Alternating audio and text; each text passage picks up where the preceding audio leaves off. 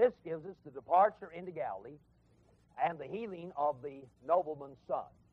Now in John chapter 4, verse 54, we read this is again the second miracle that Jesus did when he was come out of Judea into Galilee. Here is the second miracle of Jesus in Galilee. Now this obviously is not the second miracle, because you remember when we studied John chapter 2, verses 23 to 25, that while he was at Jerusalem, Jesus Christ performed many miracles. So this is not the second miracle, but it's the second miracle that he performed in Galilee. The first miracle was the turning of water into wine. That was performed at Cana of Galilee. The second miracle in Galilee was also performed at Cana of Galilee. Now let's take a minute and look at what a miracle is. A miracle is an event in the physical world effected by the direct and immediate power of God and intended to authenticate a message or a messenger. Let me say that once again. A miracle is an event in the physical world effected by the direct and immediate power of God and intended to authenticate a message or a messenger. Now that definition has within it three ideas. Number one, it's an event in the physical world. Technically, the word miracle is not applied to regeneration and sanctification and those things that take place in the soul. Now those are supernatural, and that's miraculous. But technically, the term miracle is we reserve for something that's done in the physical realm. And the reason it is so that it can appeal to the physical eye. You can see it. Secondly, it's an event in the physical world that's effected by the direct and immediate power of God. That means that God bypasses secondary causes. Now, normally God rules and governs this universe by secondary causes. That's called the doctrine of providence. Once in a while, he interferes and works directly instead of indirectly. Normally, children are brought into life by the secondary cause of conception.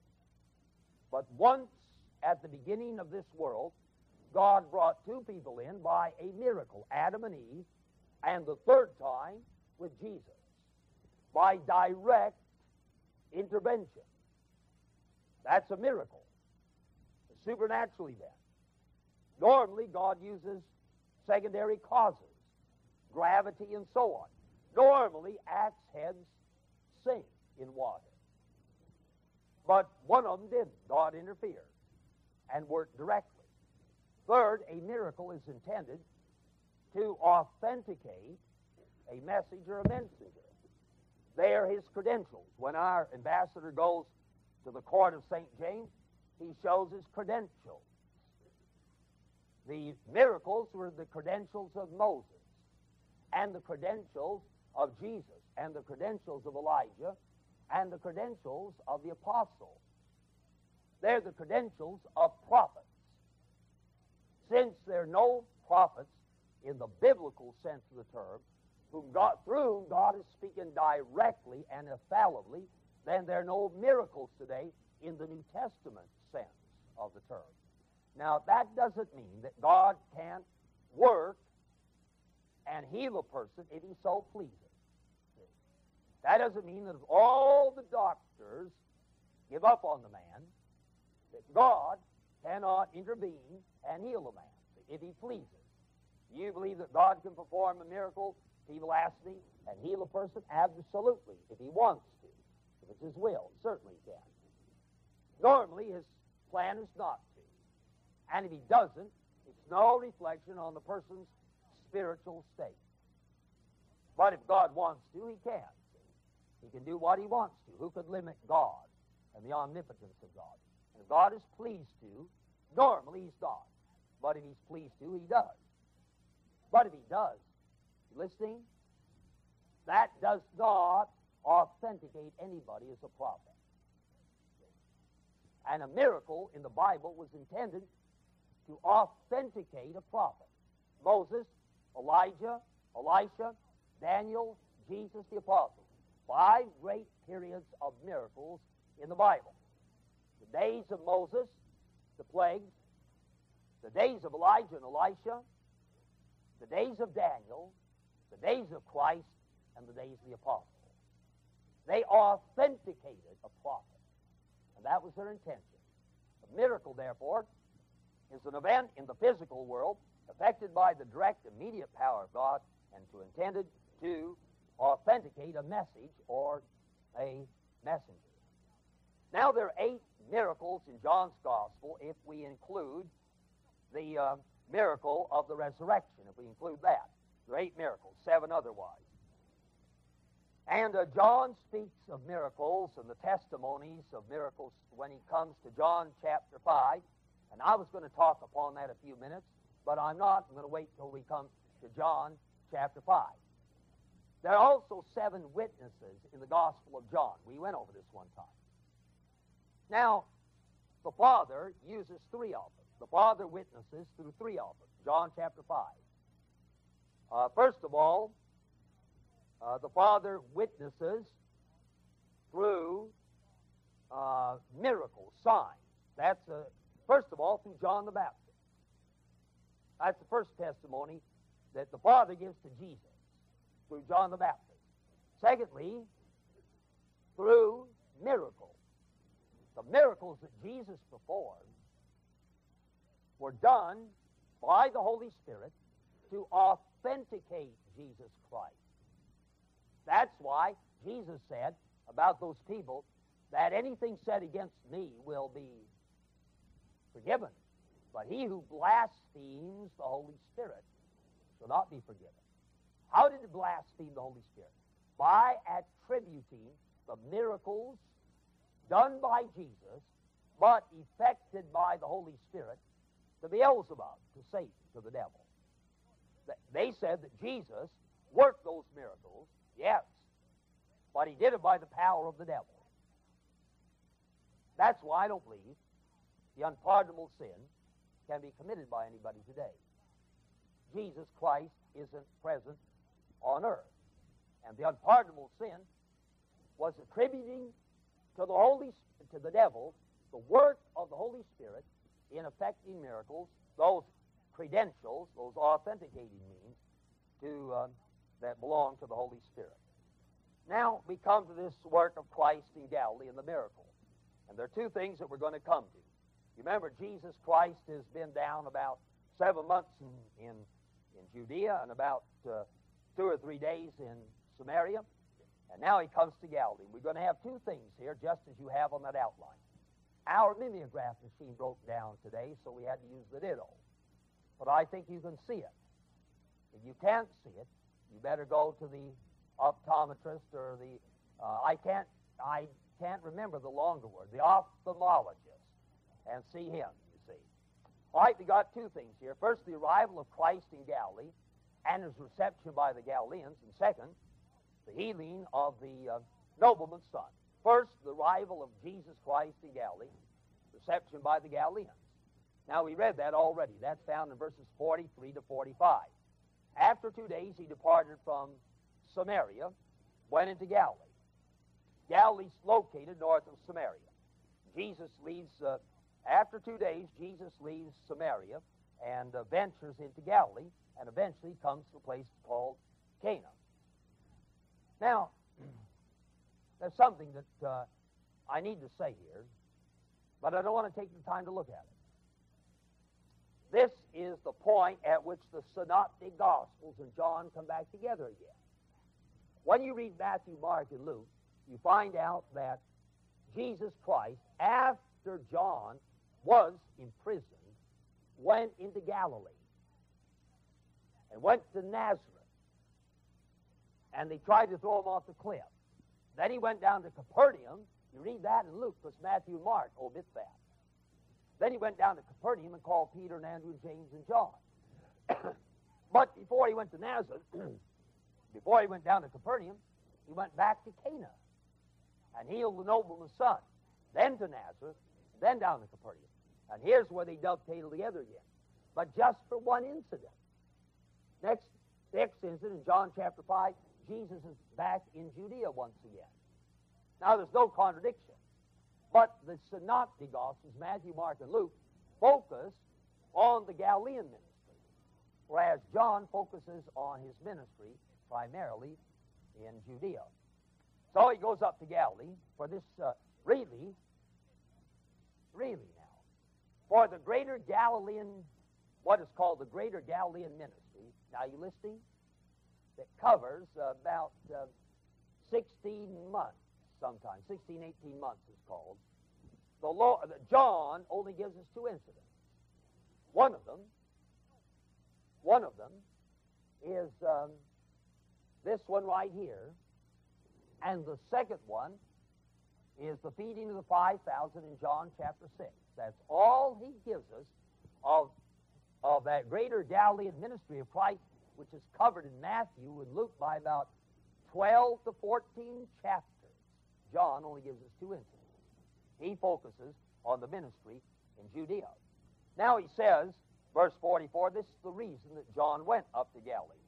For Jesus himself testified that a prophet has no honor in his own country. Now that's always been a problem to the commentators, and I don't have any final solution to it.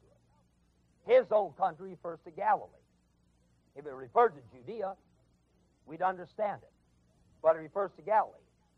So it says in verse 43 that Jesus, Christ, departed from Samaria, went into Galilee. And then the reason he went into Galilee, for Jesus himself testified that a prophet has no honor in Galilee, in his own country. Now that's strange, isn't it? The reason he went there to Galilee is because the prophet doesn't have any honor there. You would think it would be because he had an audience there. No, because he has no honor there. Well, what's the answer? Well, the commentaries wrestle with that. I think the best solution is this. Do you remember why Jesus Christ left Judea? You remember that he found out that there was a rising conflict between his disciples and John's disciples. And the Pharisees were beginning to zero in on his disciples.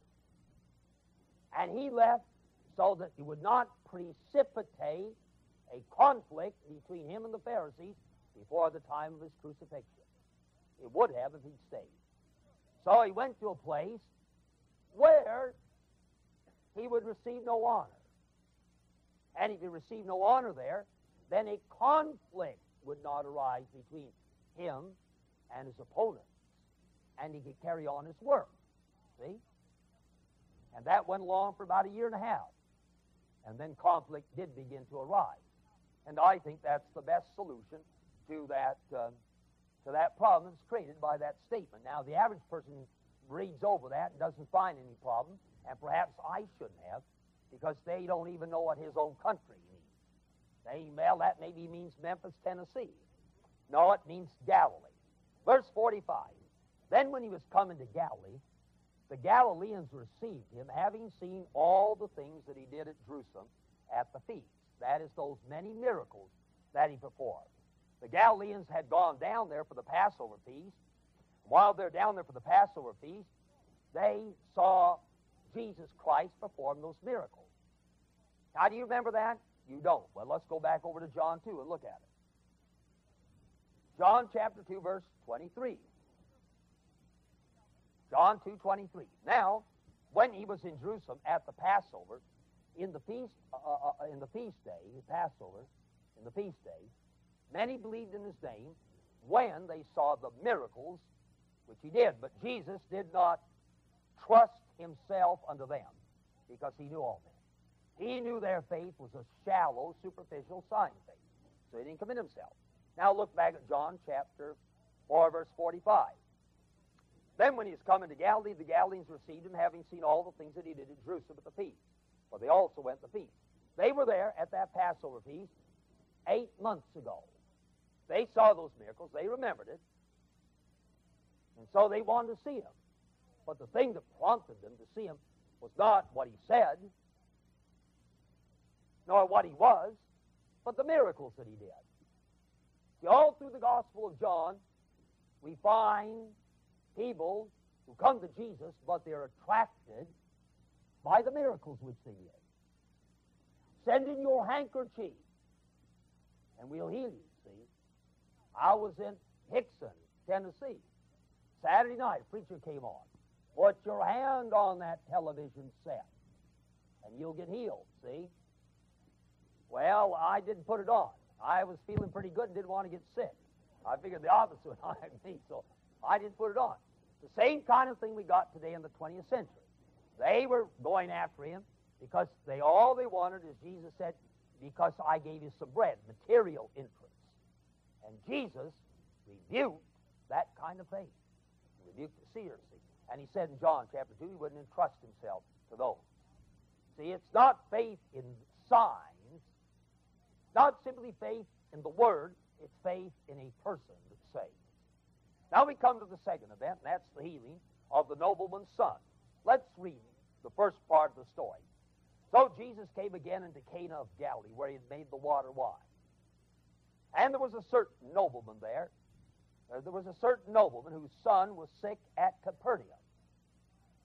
Now, Cana and Capernaum about 25, 30 miles apart. Here's Cana, and Capernaum is down there, and Nazareth is here. So apparently when he came up to Galilee, he bypassed Nazareth for some reason, went to Cana. And then after this incident in Cana, he goes to Nazareth, and after going to Nazareth, he went down to Capernaum. Well, here was a nobleman down at Capernaum whose little child was sick. He's called the nobleman. The word is basilikos, the Greek word, which means that he was an officer in the king's retinue. He was an officer under the king. The king was Herod Antipas. You remember Jesus said one time to his disciples, Herod wants to see you. So Herod there are half a dozen Herods, and you really have to thread your way through the New Testament to find out which Herod the Bible is referring to. This is Herod Antipas. Jesus called him that old fox. Really, it was a female. Jesus called him that old vixen. He was probably a feminine. That's the same Herod that was down at the trial of Jesus, to whom Pilate sent the Lord Jesus. Now, this man was an officer under Herod.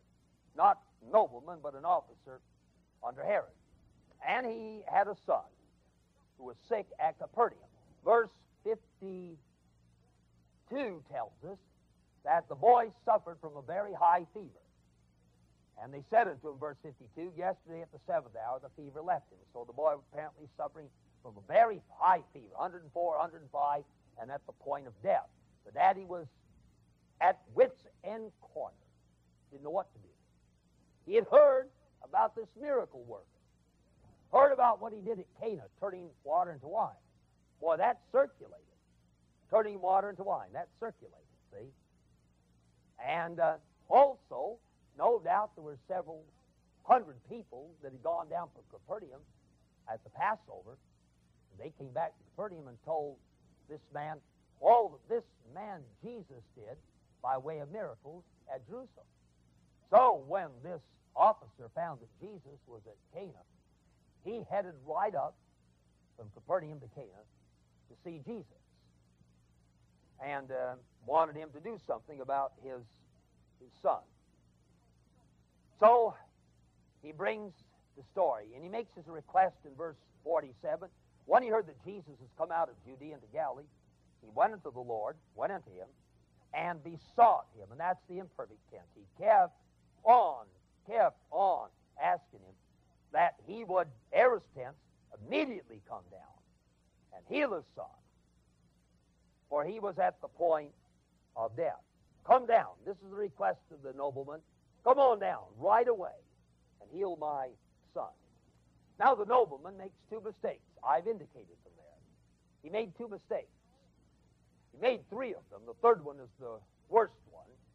The first two are to be expected. First mistake he made was that he thought that Jesus had to come down to Capernaum to heal his son. If Jesus Christ is God, then he could heal a man on the other side of the globe, couldn't he? Space is, this is the God of space. This is the God who's omnipresent. If he's present everywhere, then he can heal as easily as Capernaum as he could at Cana. You know, it's kind of like people who say, my, I'd love to go to that retreat held up high in the mountains. I just feel so much closer to God when I'm up high on the mountain. See, you ever hear anybody talk like that? Well, you're no closer to God. See, higher up in the mountains and down at Death Valley. It'll be a little cooler up there, but no closer. See, cooler but no closer. And so he thought that Jesus had to come down there, not recognizing that Jesus, not knowing that Jesus is God, being omnipresent, didn't happen. The second mistake he made was that he felt that Christ's power didn't extend beyond death, and he better come now before he died. Well, if Jesus Christ gave men life the first time, wouldn't have any difficulty giving men life the second time. Now notice the swift rebuke of Jesus. You know, I'm always surprised, not always, but I'm surprised when I read it. It always impresses me, let me put it that way, how swiftly and bluntly Jesus Christ answers these things. He answered Nicodemus that way, didn't he? Nicodemus gave him a nice compliment. You're a teacher, come from God.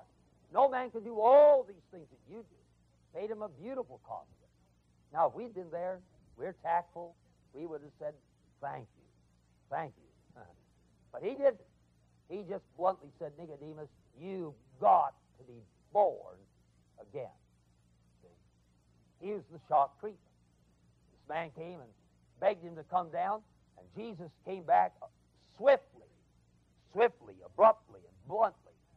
And he said to him in verse 48, then said Jesus unto him,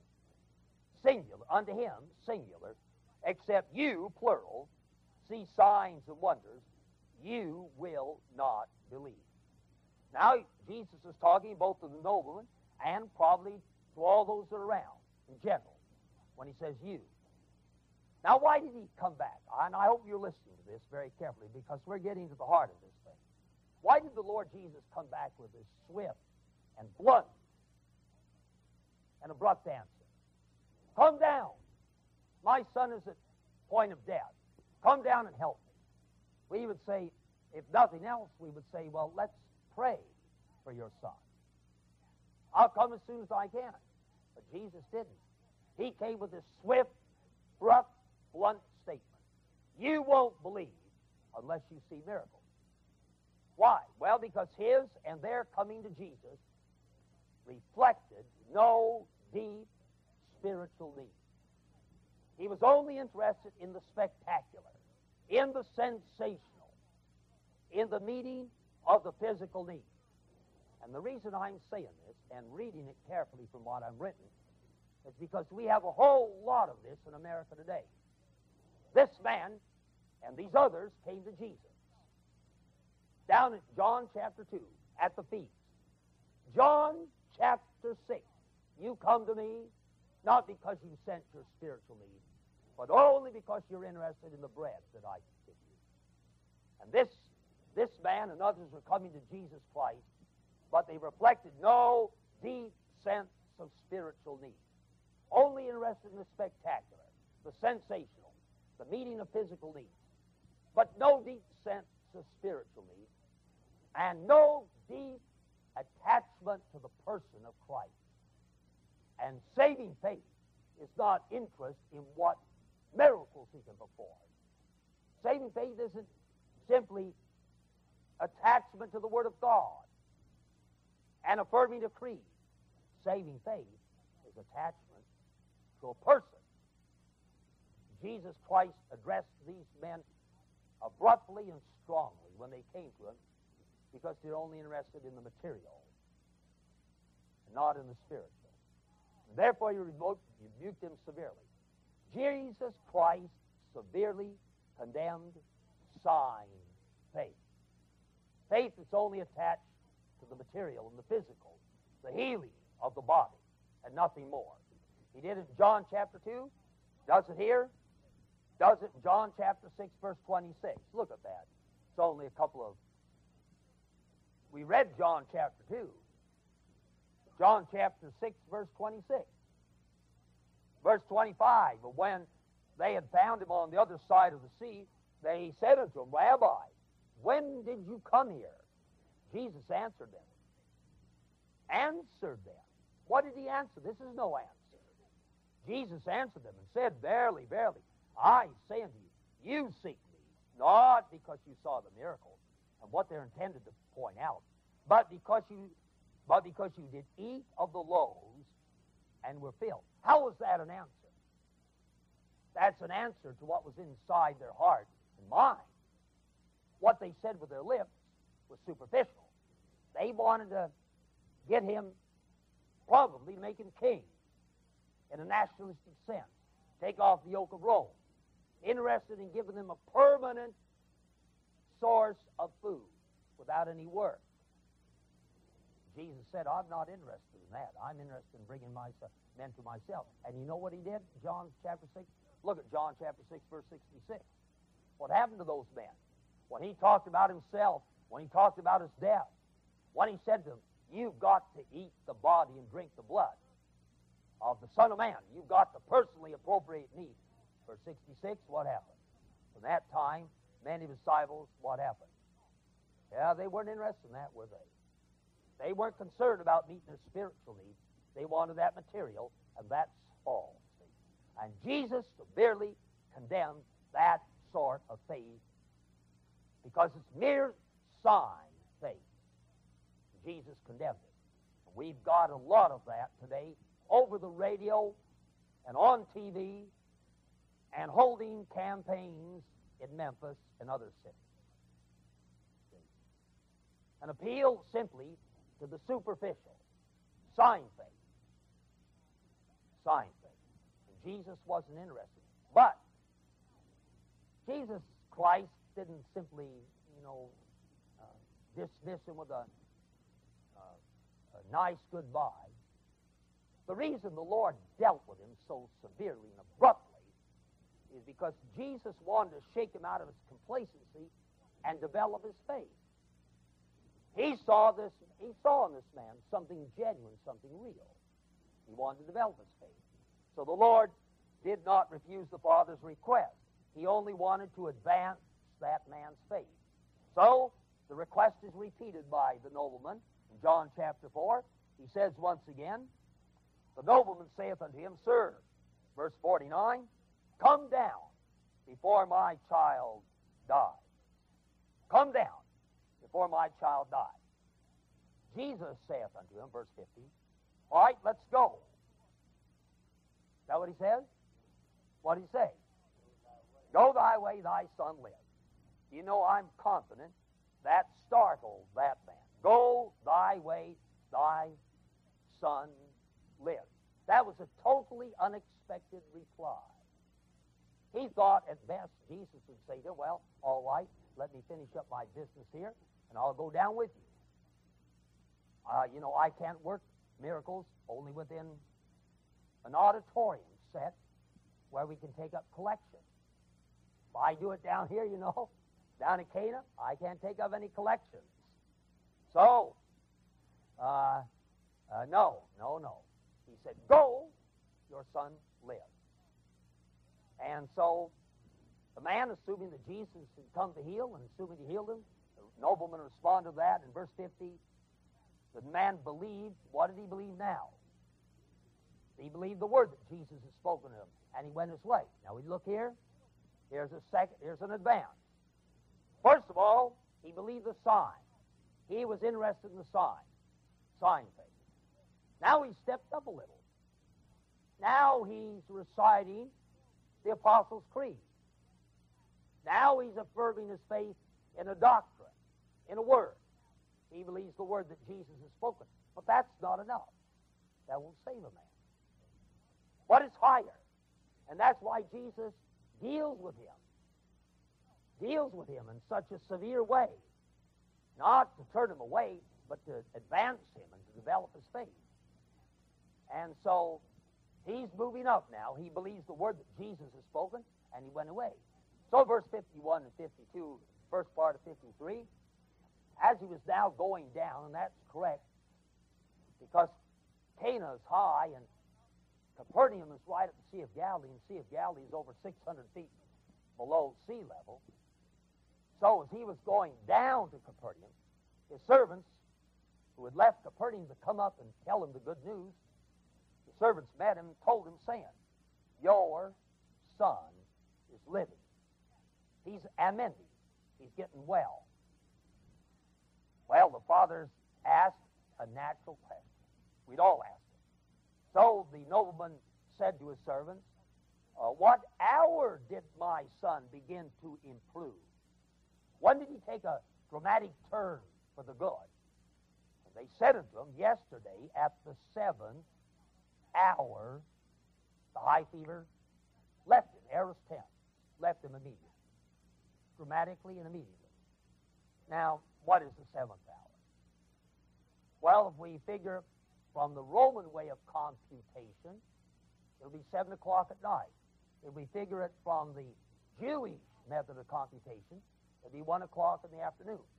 And the commentators labor over this. I'm not going to get into it. I shouldn't have gotten into that other little problem. To heal his son. Verse 48, then said Jesus unto him, except you see signs and wonders, you will not believe. What kind of faith was it? Sign faith. Sign faith. Not personal faith. Sign faith. Then you come to chapter 50, to verse 50, and it says the man believed the word that Jesus had spoken to him, and he went his way. That's much better, but that's still not faith in a person. That's what I call C-R-E-E-D, creed faith. The first was sign faith, faith in the material, what Jesus could do for you. Sign faith. The second is creed faith. That's much better. But now, verse 53, he himself believed. That's personal faith. That's faith in Jesus Christ himself. And that's the kind of faith that saves. See, this man was saved at this point. This man became a believer in the New Testament sense at this point. I wonder if you're all following me at this point. See, we've got a lot of people in all three stages. The average, the normal evangelist in our country will tell you that 50% of the converts in his evangelistic meetings are church members. And when a man comes down, and that's true down in the Bible Belt in the South. Why is that? Well, the reason is because a lot of people in churches, outside of churches, have faith. But some of it is only sign faith. The Lord takes care of them. They've been attracted by the sensational and the spectacular. And they're always seeing things, and the preacher's got to keep them at a high emotional lift, or else they're going to drift away. Sign faith. That doesn't say. Then we have people, good people, but lost. And their faith is creed faith. Creed faith. You ask them, do you believe the Bible? Yes. Do you believe that Jesus Christ died for sinners? Yes. Do you believe the Bible is the Word of God without any mistakes? Yes. Do you believe what the Bible claims for Christ? Absolutely. Have you really trusted the Lord Jesus Christ as your personal Savior? Disciple. Just like John Wesley, whose story I've told you. Coming back from Georgia with his brother, having spent 2 years as a missionary in Georgia, the ship on which they were traveling was overtaken by a strong storm. Everybody was scared stiff except two Moravian brethren missionaries, a husband and his wife. They had a calmness and a quietness, and John Wesley was impressed by that. So when the storm was over, John Wesley fell into conversation with Mr. Moeller, I believe his name was. And during that conversation, Mr. Moeller asked him, during the course of the conversation, which John Wesley had taken about 95% of it, I gather, Mr. Moeller spoke up rather abruptly. He said, "Mr. Wesley, may I ask you a very personal question?" John Wesley said, "Why, yes." And Mr. Moeller said, "Mr. Wesley, do you believe that Jesus Christ died for you?" Moeller had that spiritual sensitivity that he could discern the state of a man's soul before God. Do you believe that Jesus Christ died for you? Wesley was indignant. Reared in a Christian home. You know, I found this also. You know, a fellow that's gone through seminary, college and seminary, maybe been out preaching. You ask him that question, and he gets real jumpy, and he's irritated, then there's something wrong, see. I don't mind when a fellow comes up, stranger. I don't like it when a guy that's known me for 20 years comes up and asks if I'm saved. See, that's another story. But a fellow catches me on the airplane and asks me, am I a Christian, am I saved? I like that. I like to see a fellow doing personal work like that. That doesn't bother me. John Wesley was angered by it. Certainly. Oxford, reared. My mother taught me the Bible, went to Oxford, studied for the ministry, ordained to the ministry, served as a missionary, and you have the gall to ask me, thought Mr. Wesley, do I believe that Jesus Christ died for all the world? Certainly, I believe that Jesus died for all the world. Mr. Moeller replied very quietly, Mr. Wesley, that wasn't the question I asked you. The question I asked you was this. Do you believe that Jesus Christ died for you? And Wesley was silent. And the arrow went home. Got back to London, found the meeting of the Moravian Brethren. It wasn't but a few weeks before John Wesley was truly converted to Christ and regenerated. Do you know what the Methodist Church gave to England? Wesley, the Wesleyan revival, the impact of Wesley, historians will tell you, saved England from dropping into chaos, economic, social, and political. It was the Wesleyan revivals that turned it around. And you know what Wesley gave to the world? He gave to the world the doctrine of personal regeneration in the days of a high biblical orthodox culture. And we have somewhat the same in the South. High orthodox biblical culture. Here on the West Coast, in the Chicago area, Pennsylvania area, high orthodox culture. Wesley faced the same thing and gave to England and to the world the doctrine of personal regeneration. It's not enough to go to Oxford. Not enough to be reared in a Christian home. Not enough to be ordained to the ministry. Not enough to serve as a missionary. You must be born again. That's saving faith. And the major thrust of this whole incident, my friend, are you listening? The major thrust of this whole incident is to show how Jesus brought this man from a superficial sign faith up to a creed faith, a belief in His Word, and finally up to a personal faith, a saving faith, a faith anchored not in miracles and signs which come and go, not simply in His Word, but in the person of Jesus Christ. All right, verse 53. So the Father knew that it was at the same hour in which Jesus said to him, Thy Son lives, and He Himself believed, and who else believed? This is probably the first incident of what we call household conversion. The whole house was saved. We have the same thing where else? Acts chapter 10, Cornelius and his whole house.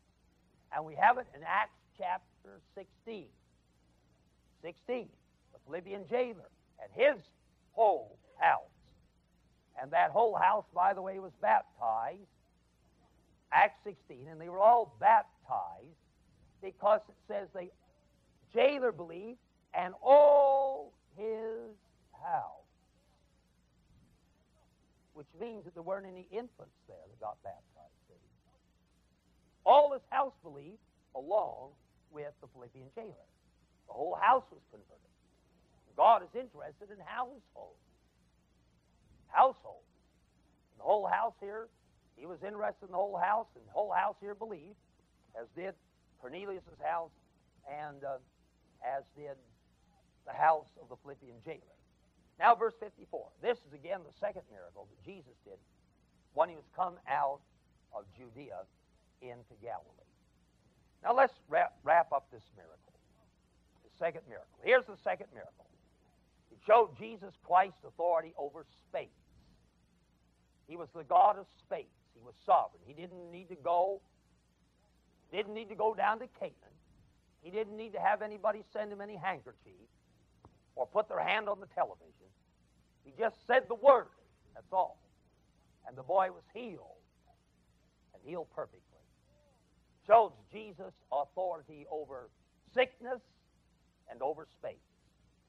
Now, the miracles of Jesus are called signs. You remember our study, we said that there are 4 words for miracles. One of them is the word that John uses, and it's the only word John uses. It's semeion, which is a sign. Now that means 2 things. A sign is, first of all, a pointer. It points to something.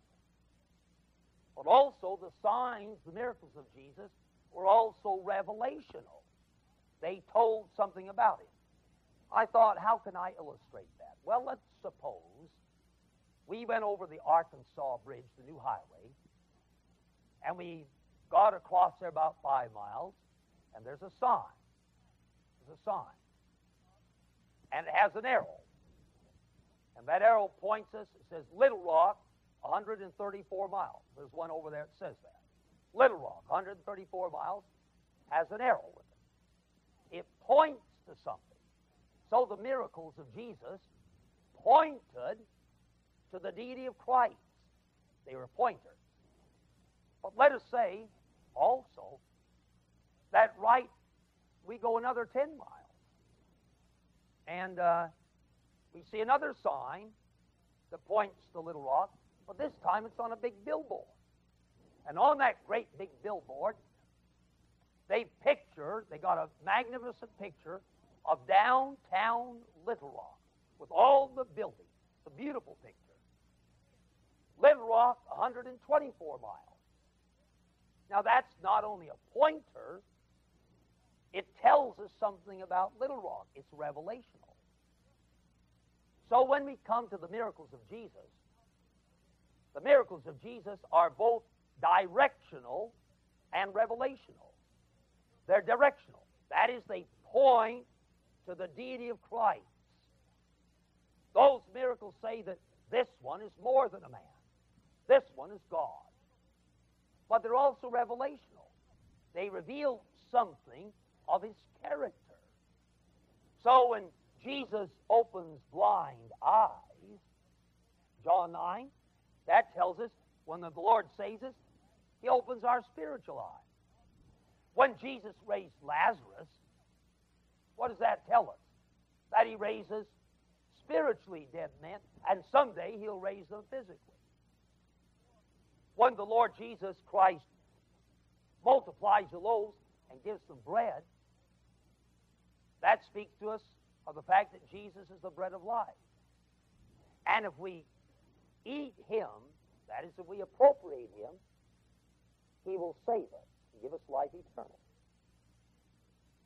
And here, when Jesus heals this one, it tells us something, and that is, it tells us, number one, that he is omniscient. Are you listening? He's omniscient.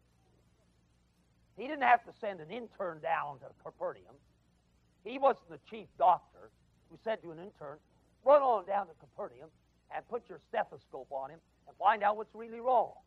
His father, this man made a mistake here.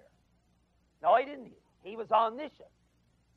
He could see down there. He knew exactly what's wrong. Second, he was omnipresent. He didn't need to go down there. He was the God of space. As much present here in Cana and as much present there in Capernaum. Being God, he was omnipresent.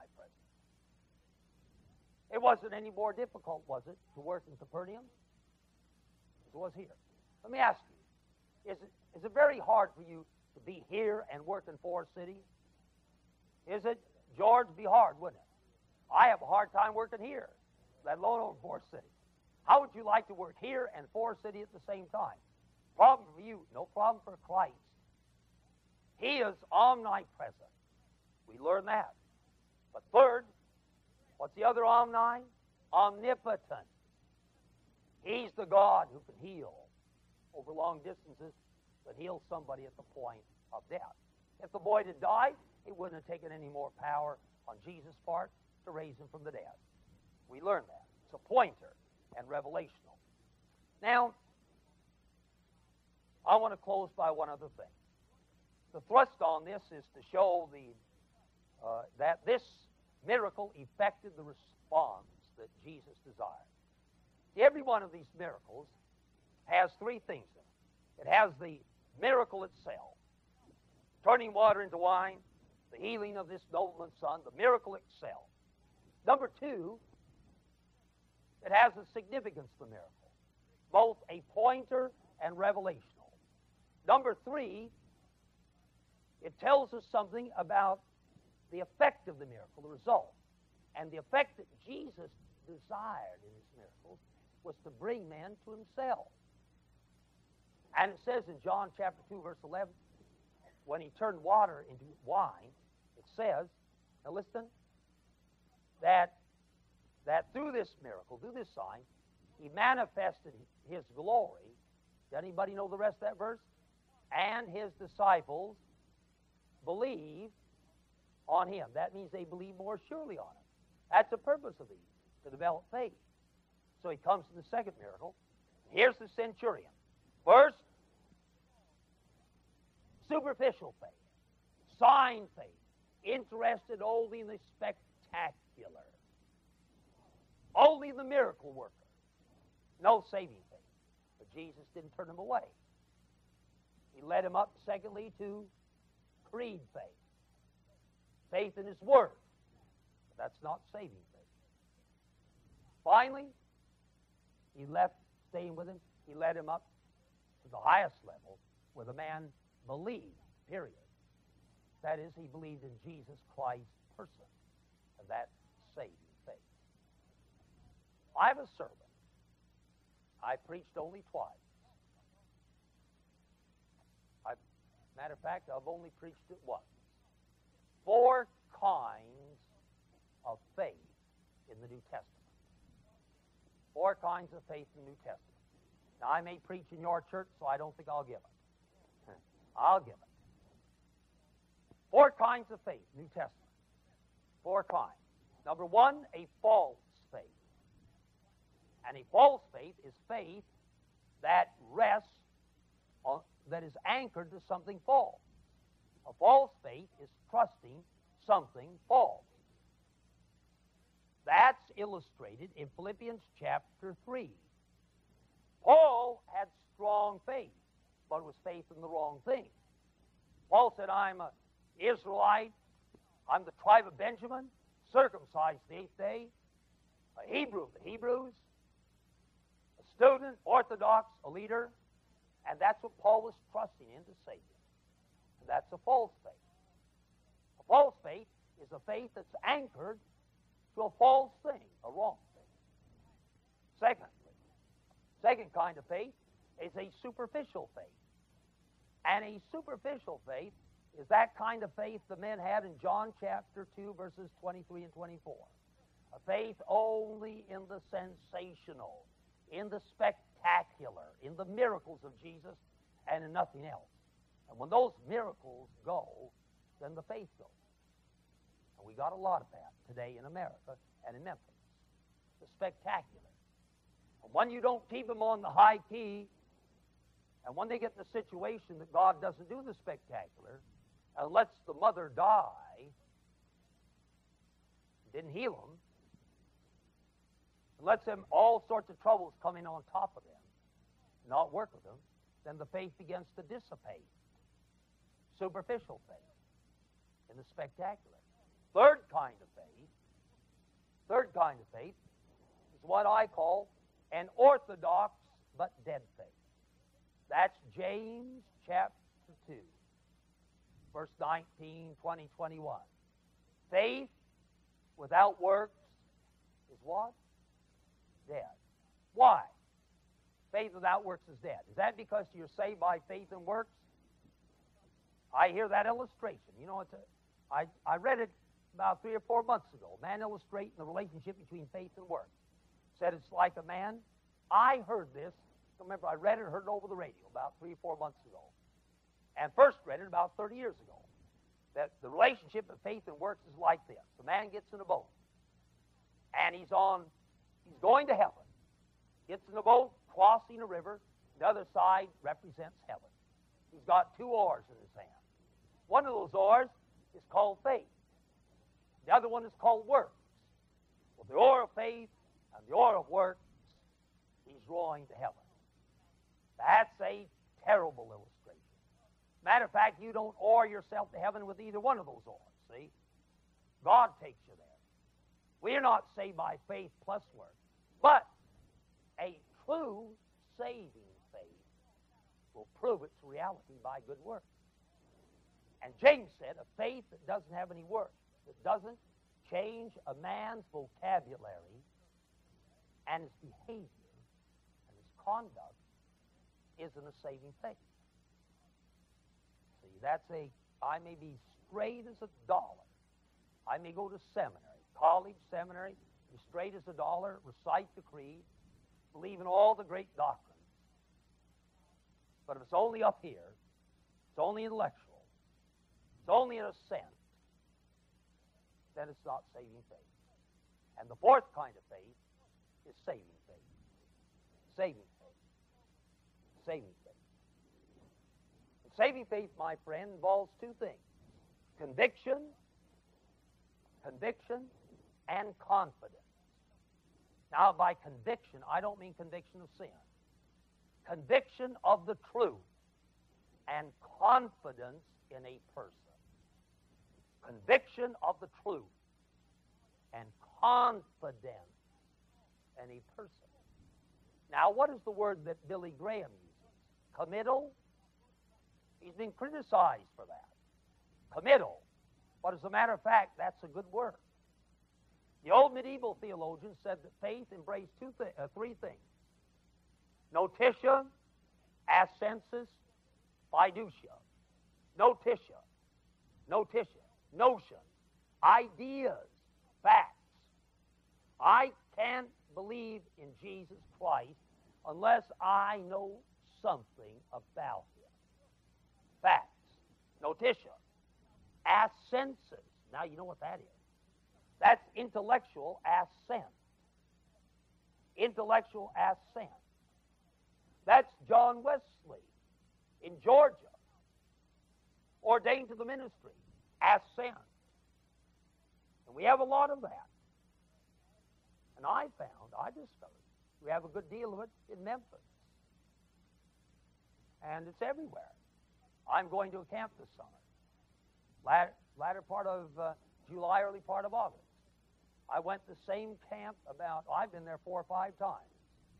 They get hard up for speaking. So, no, I got an invitation about 3 years ago, and I go back about every 3 years. And they have 2-week camp there. One group is with all the independent and Baptist missionaries. They have about 200, 300. The others is with a strong Calvinistic group. And I'm always invited there. And I get along. They're normally very strong Calvinistic, and They're virtually all of them are millennial, but I get along real well with them. I just, there's a whole lot in the Bible that you can preach without falling out with the brethren. And these people are dear, devoted missionaries. I'll tell you, spent 25, 30 years out there, so I'll be the last one to judge them when they emulate the virtues of Christ and the desire to win souls to Christ. But they didn't believe in invitation. And so one night, speaking to them, I had about 300, a lot of high school young people and junior high young people. That night I gave an invitation. And it was an invitation. I said, you're not sure that you're saved. You're not sure. You need to be sure. You need to nail it down. You need to nail it down. I said I went through a period which I was somewhat unsure of my salvation.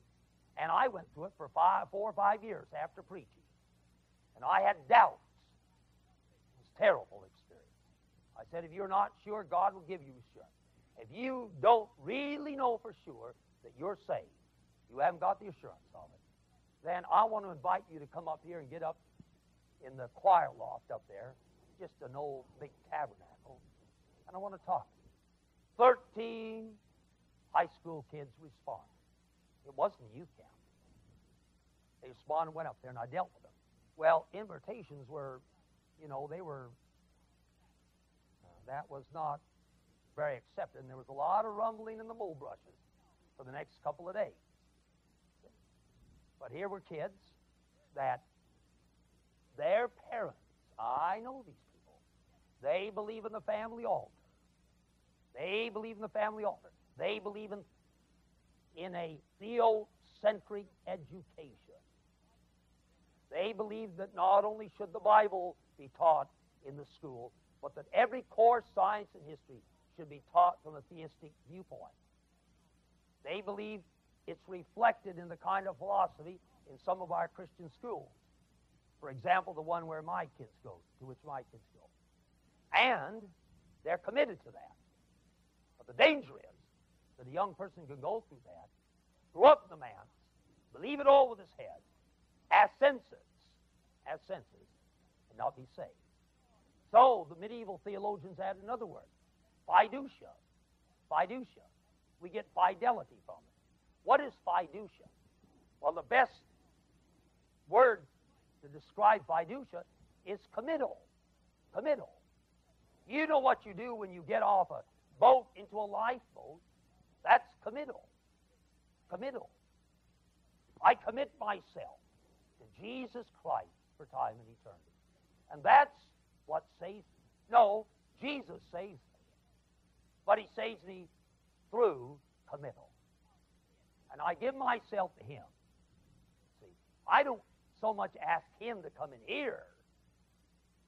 I give myself to him. John chapter 2, Jesus wouldn't commit himself, trust himself to them. That's what saving faith is.